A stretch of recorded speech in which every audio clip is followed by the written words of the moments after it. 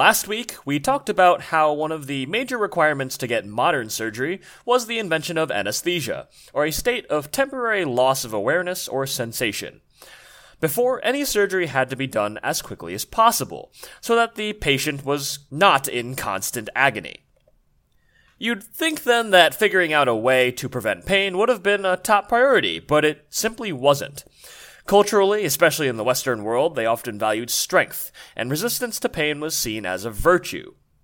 We'll come back to Asia later. On top of that, surgery wasn't a routine thing for most people, and was relatively rare partially because of the lack of pain prevention. I found a lot of gruesome first-person accounts from folks describing their own surgeries. However, as a result of its rarity, few people actually complained about pain in surgery, and until the 1800s in the West, general anesthesia, or making a patient unconscious for the purpose of avoiding pain, didn't really exist as a concept, it seems, even though we'd had potential means of anesthesia for a long time. Alcohol and opium have been used throughout history in medicine to dull pain, and there are records of Arab doctors as early as 1000 AD using narcotics in surgery. Ether, a common agent later in the story, was first discovered to have analgesic properties, which means pain-preventing, around 1540. Nitrous oxide, or laughing gas, was discovered in 1772. The first mentions, though, of applying these various drugs to surgery appear in 1800 exactly, from one Humphrey Davy. He was an accomplished scientist generally, who discovered the elements sodium and potassium, and he published 3 years' worth of research on nitrous oxide. Quote, nitrous oxide in its extensive operation appears capable of destroying physical pain, and may probably be used in surgical operations in which no great effusion of blood takes place, end quote. Therefore, Davy, at least in the West, is the first person to suggest the application of drugs towards anesthesia. Next came Henry Hill Hickman, who in 1824 tried to figure out a way to anesthetize animals just by using carbon dioxide gas, to knock them out by lack of oxygen. He succeeded in producing unconsciousness in his animals, and was even able to perform small operations and then let the animal recover. However, when he published a pamphlet with his results, it was met with laughter in the few journals that even bothered to review it at all. His work went more or less unrecognized, and he died in 1830 at the age of 30, just 6 years later. Crawford Long was another early pioneer of anesthesia, who also unfortunately went unrecognized for too long. Notice a theme here. Long was a smart guy who was exposed to top-tier medical technology of the time at University of Pennsylvania, where he received his medical degree. From there, he worked as a surgeon at a rural practice in Georgia. At this point in surgical history, ether had only really been in use for industrial purposes, or in what were called ether frolics. You can probably kind of guess what those were, but basically, ether was used for recreation and not much else. In fact, many of the anesthetics that we'll talk about later in the episode were all used for recreational purposes, including nitrous oxide, chloroform, and ether. Anyway, one of Long's friends apparently asked him for chloroform to entertain himself, but Long only had ether on hand. He gave it to them anyway, and observed his friends get high, and noted that one of them actually fell unconscious to the point that they could not be roused even when pinched. You'd think that that'd cause some concern for the friend, but instead he figured it might be useful for surgery, which I guess is also valid. In 1842, Long's neighbor asked him to remove a growth from his neck, and expressed a lot of fear regarding the pain of surgery. Long suggested the use of ether, and ordered some from a chemist. The surgery went great, with his neighbor reporting no pain whatsoever from the operation. From there, Long operated on a number of other patients, but he did not report his work to anyone else. And so the rest of the world went on without knowing about the potential uses of ether in surgery. These days, we have significant evidence that he was the first to use it. These include several receipts for surgeries that are dated back to 1842, and there are charges for the use of ether, just 25 cents each, but nonetheless present. These records were actually almost lost during the Civil War, but Long's daughter hid them in a jar that she buried and then later recovered.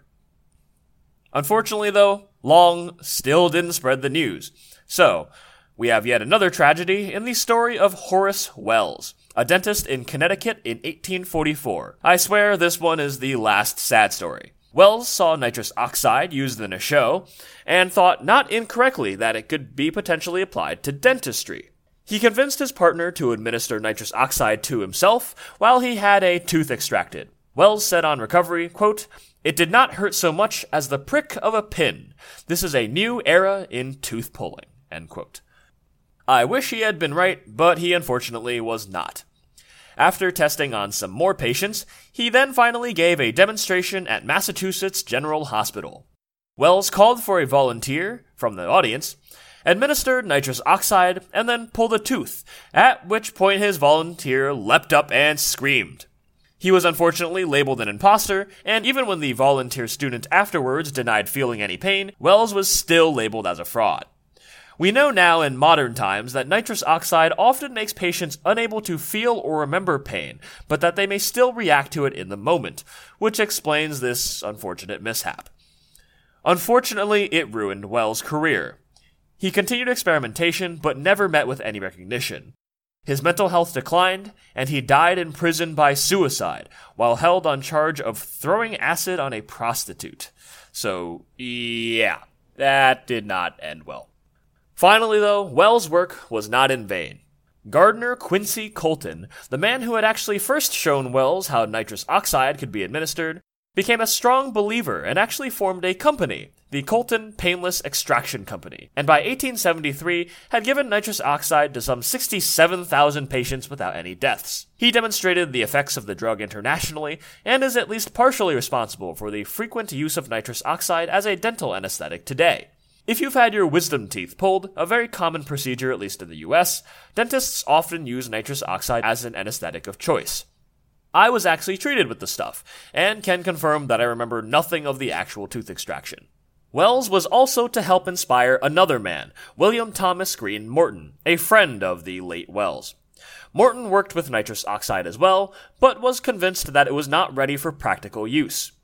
He attended chemistry classes under a Professor Charles Jackson in Boston, who suggested to him the use of sulfuric ether instead. Remember that Crawford Long from earlier never published his work, so as far as these guys know, they're the first to ever try this out. Morton first tried commercial ether, which was used for industrial purposes, but is often diluted with water and spirit. Unfortunately, commercial ether is a little bit too weak for medical use, but at Professor Jackson's prompting, he switched to a more pure version. From there, Morton claims that he performed a number of experiments on fish, insects, a pet dog, and himself. For sure, though, we know that in September 30th, 1846, Morton gave a patient named Eben Frost ether in order to remove some teeth, and it worked. The book I read on him described Morton as incredibly self-interested and generally not particularly virtuous. Upon his discovery, he tried to patent anesthesia and wanted to receive royalty payments every single time anesthesia was used. He tried to hide that he was using ether, using red dye and adding oils to make the concoction smell strange. However, that brazen greed was perhaps a good thing in this case, because clearly the medical establishment wasn't particularly interested in anesthesia and would require a good push to move forward. Morton followed in the path of his friend Wells and gave a presentation also at Massachusetts General Hospital. On October 16, 1846, a large crowd assembled in the operating theater of mostly skeptical folks, especially considering Wells' earlier demonstration. There are multiple accounts of the demonstration, and they only vary in very small details. The patient was named Gilbert Abbott, a 23-year-old painter who was brought in and seated. The surgeon waited, checked the time, and then said to the audience, "Dr. Morton is not here. I presume he is otherwise engaged." A bit of a dig which spurred a few laughs. It was then that Morton made his dramatic appearance, carrying a red fluid in a flask, and in the company of Eben Frost, if you'll recall his first patient. The surgeon, still clearly feeling a little bit sassy, remarked, "Well, Dr. Morton, your patient is ready for you."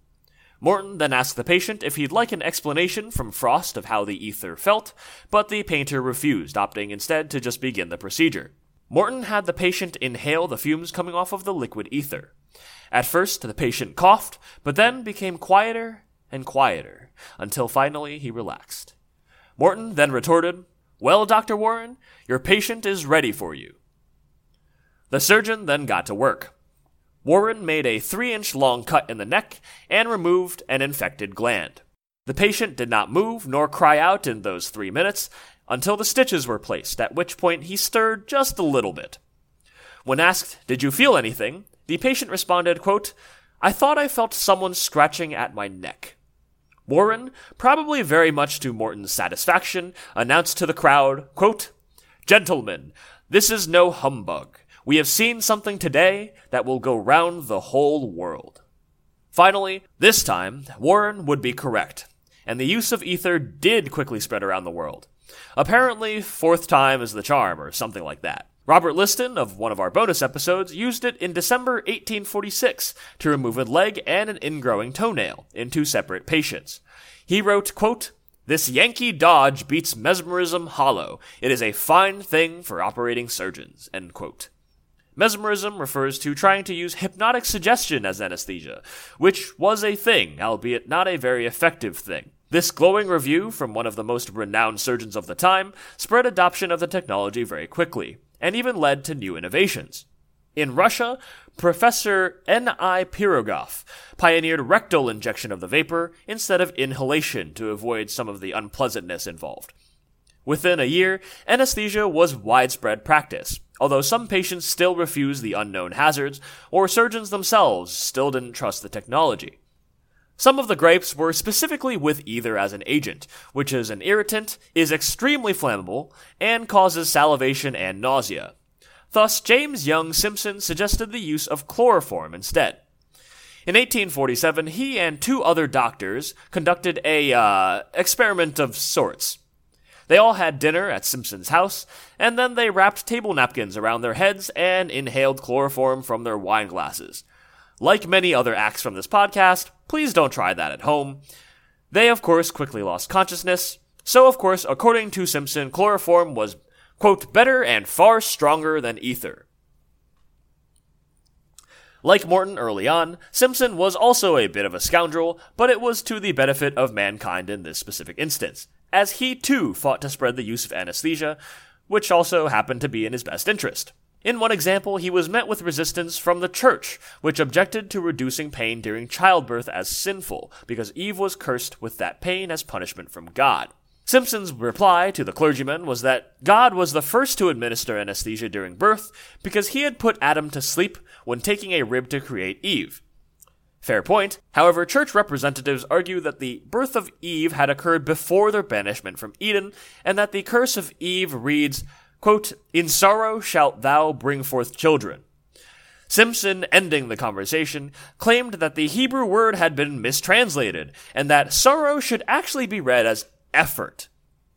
As it turns out, Simpson straight up lied in order to win this argument, but again he did so to promote the use of anesthesia during childbirth. Simpson ultimately won out. The really pivotal moment, though, was when an amateur anesthesiologist named John Snow administered chloroform to Queen Victoria during the birth of Prince Leopold in 1853. Snow was actually not even a professional, and was a commoner being received by the Queen, and most certainly would have been incredibly nervous considering how new the technology was, and the unsure efficacy of its use for childbirth. Luckily, the procedure went well, and the Queen described it as, quote, "that blessed chloroform, soothing and delightful beyond measure." Which is not how I would personally describe chloroform, but to each their own. Generally, as with many things, once the royalty partake, just about anything becomes mainstream, and anesthesia was no exception. Chloroform wasn't perfect either, but it did become the most widely used agent for the next 60 years. It was less irritating to inhale, more powerful, and much easier to use. It can cause liver damage, though, and irregular heartbeats. But the main problem is that the difference between an effective dose and a toxic dose of chloroform is relatively small, so chloroform carried a higher risk of danger when used. But nonetheless, painless surgery was now possible, regardless of your agent of choice. That's just the story of early anesthesia in the Western Hemisphere, though. So now I'd like to talk about the brilliant man who surpassed many of these accomplishments we've talked about, more or less on his own, because seriously, he deserves some credit. If you'll recall, in the 1780s, Western doctors had just barely figured out that ether might be useful in surgery at all. But over in Japan, Hanaoka Seishu was way ahead of his time. Hanaoka had some knowledge of Chinese herbal medicine, as well as some Western surgical techniques that he had picked up from the Dutch. His knowledge of Chinese herbal medicine led him to read about an ancient potion supposedly used to knock out patients for surgeries. Starting in 1785, he began trying to recreate the effect. He performed tons of experiments, including on his wife, who actually lost her sight due to side effects of his concoctions. Sheesh, talk about dedication. It took almost 2 decades, but his final formula contained 8 or so different plants, and when consumed would numb the patient and then knock them out for several hours. This effect would remain for up to a day, depending on the dosage, more than enough to conduct some surgery. In 1804, he performed a partial mastectomy, or a removal of the breast, to treat breast cancer in a patient, using his formulation as a general anesthetic. From there, he performed many surgeries, removing tumors, bladder stones, and even doing amputations with his new technology. We know of his work because his fame grew throughout the country, and he gained many students who later reproduced manuscripts detailing his work. Unfortunately, Hanaoka's revolutionary work took place during a time of extreme isolationism in Japan.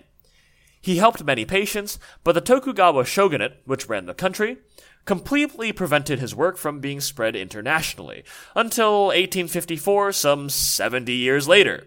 However, by then, the rest of the world had already figured out general anesthesia via ether or chloroform, and so it had little effect on the international advancement of anesthesia. It's a bit sad, because if he had been able to get the word out 70 years earlier, I imagine we'd have had a lot of medical progress in the ensuing time period. Regardless of how we got here, the existence of anesthesia, even rudimentary, is to have wide-ranging effects. For one, it made surgeries much more bearable for individual patients undergoing procedures. But you'd maybe overlook the effect it would have on the surgeons as well. Keep in mind that before anesthesia, surgeons had to endure the howling and screams of pain of their patients while operating, knowing that they are doing the right thing, but still causing extreme suffering regardless. For surgeons, the invention of anesthesia was life-changing. Warren, the surgeon in Morton's first demonstration, apparently spoke to the audience full of emotion. Robert Liston actually ended his first operation using anesthesia teary-eyed. But beyond these personal effects, it would grant surgeons time, one of the most important resources of all.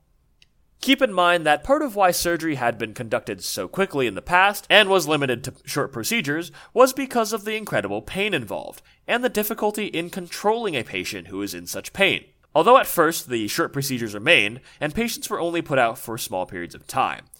But within a decade, doctors began to figure out they could keep patients unconscious by continually administering ether or chloroform, and perform therefore more intricate, longer surgeries.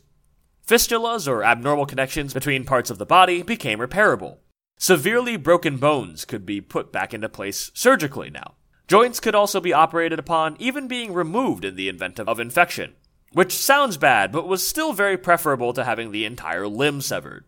Anesthesia was to herald a new era of surgery, massively expanding the possibility of operations. Next week, we'll stay on anesthesia just a little bit longer in order to talk about the invention of local anesthesia, as opposed to general anesthesia. As always, thanks for listening, and thanks to my editor Jojo Tang, Angie Lee for our cover art, and to Muse Open for our intro and outro. Talk to you next week.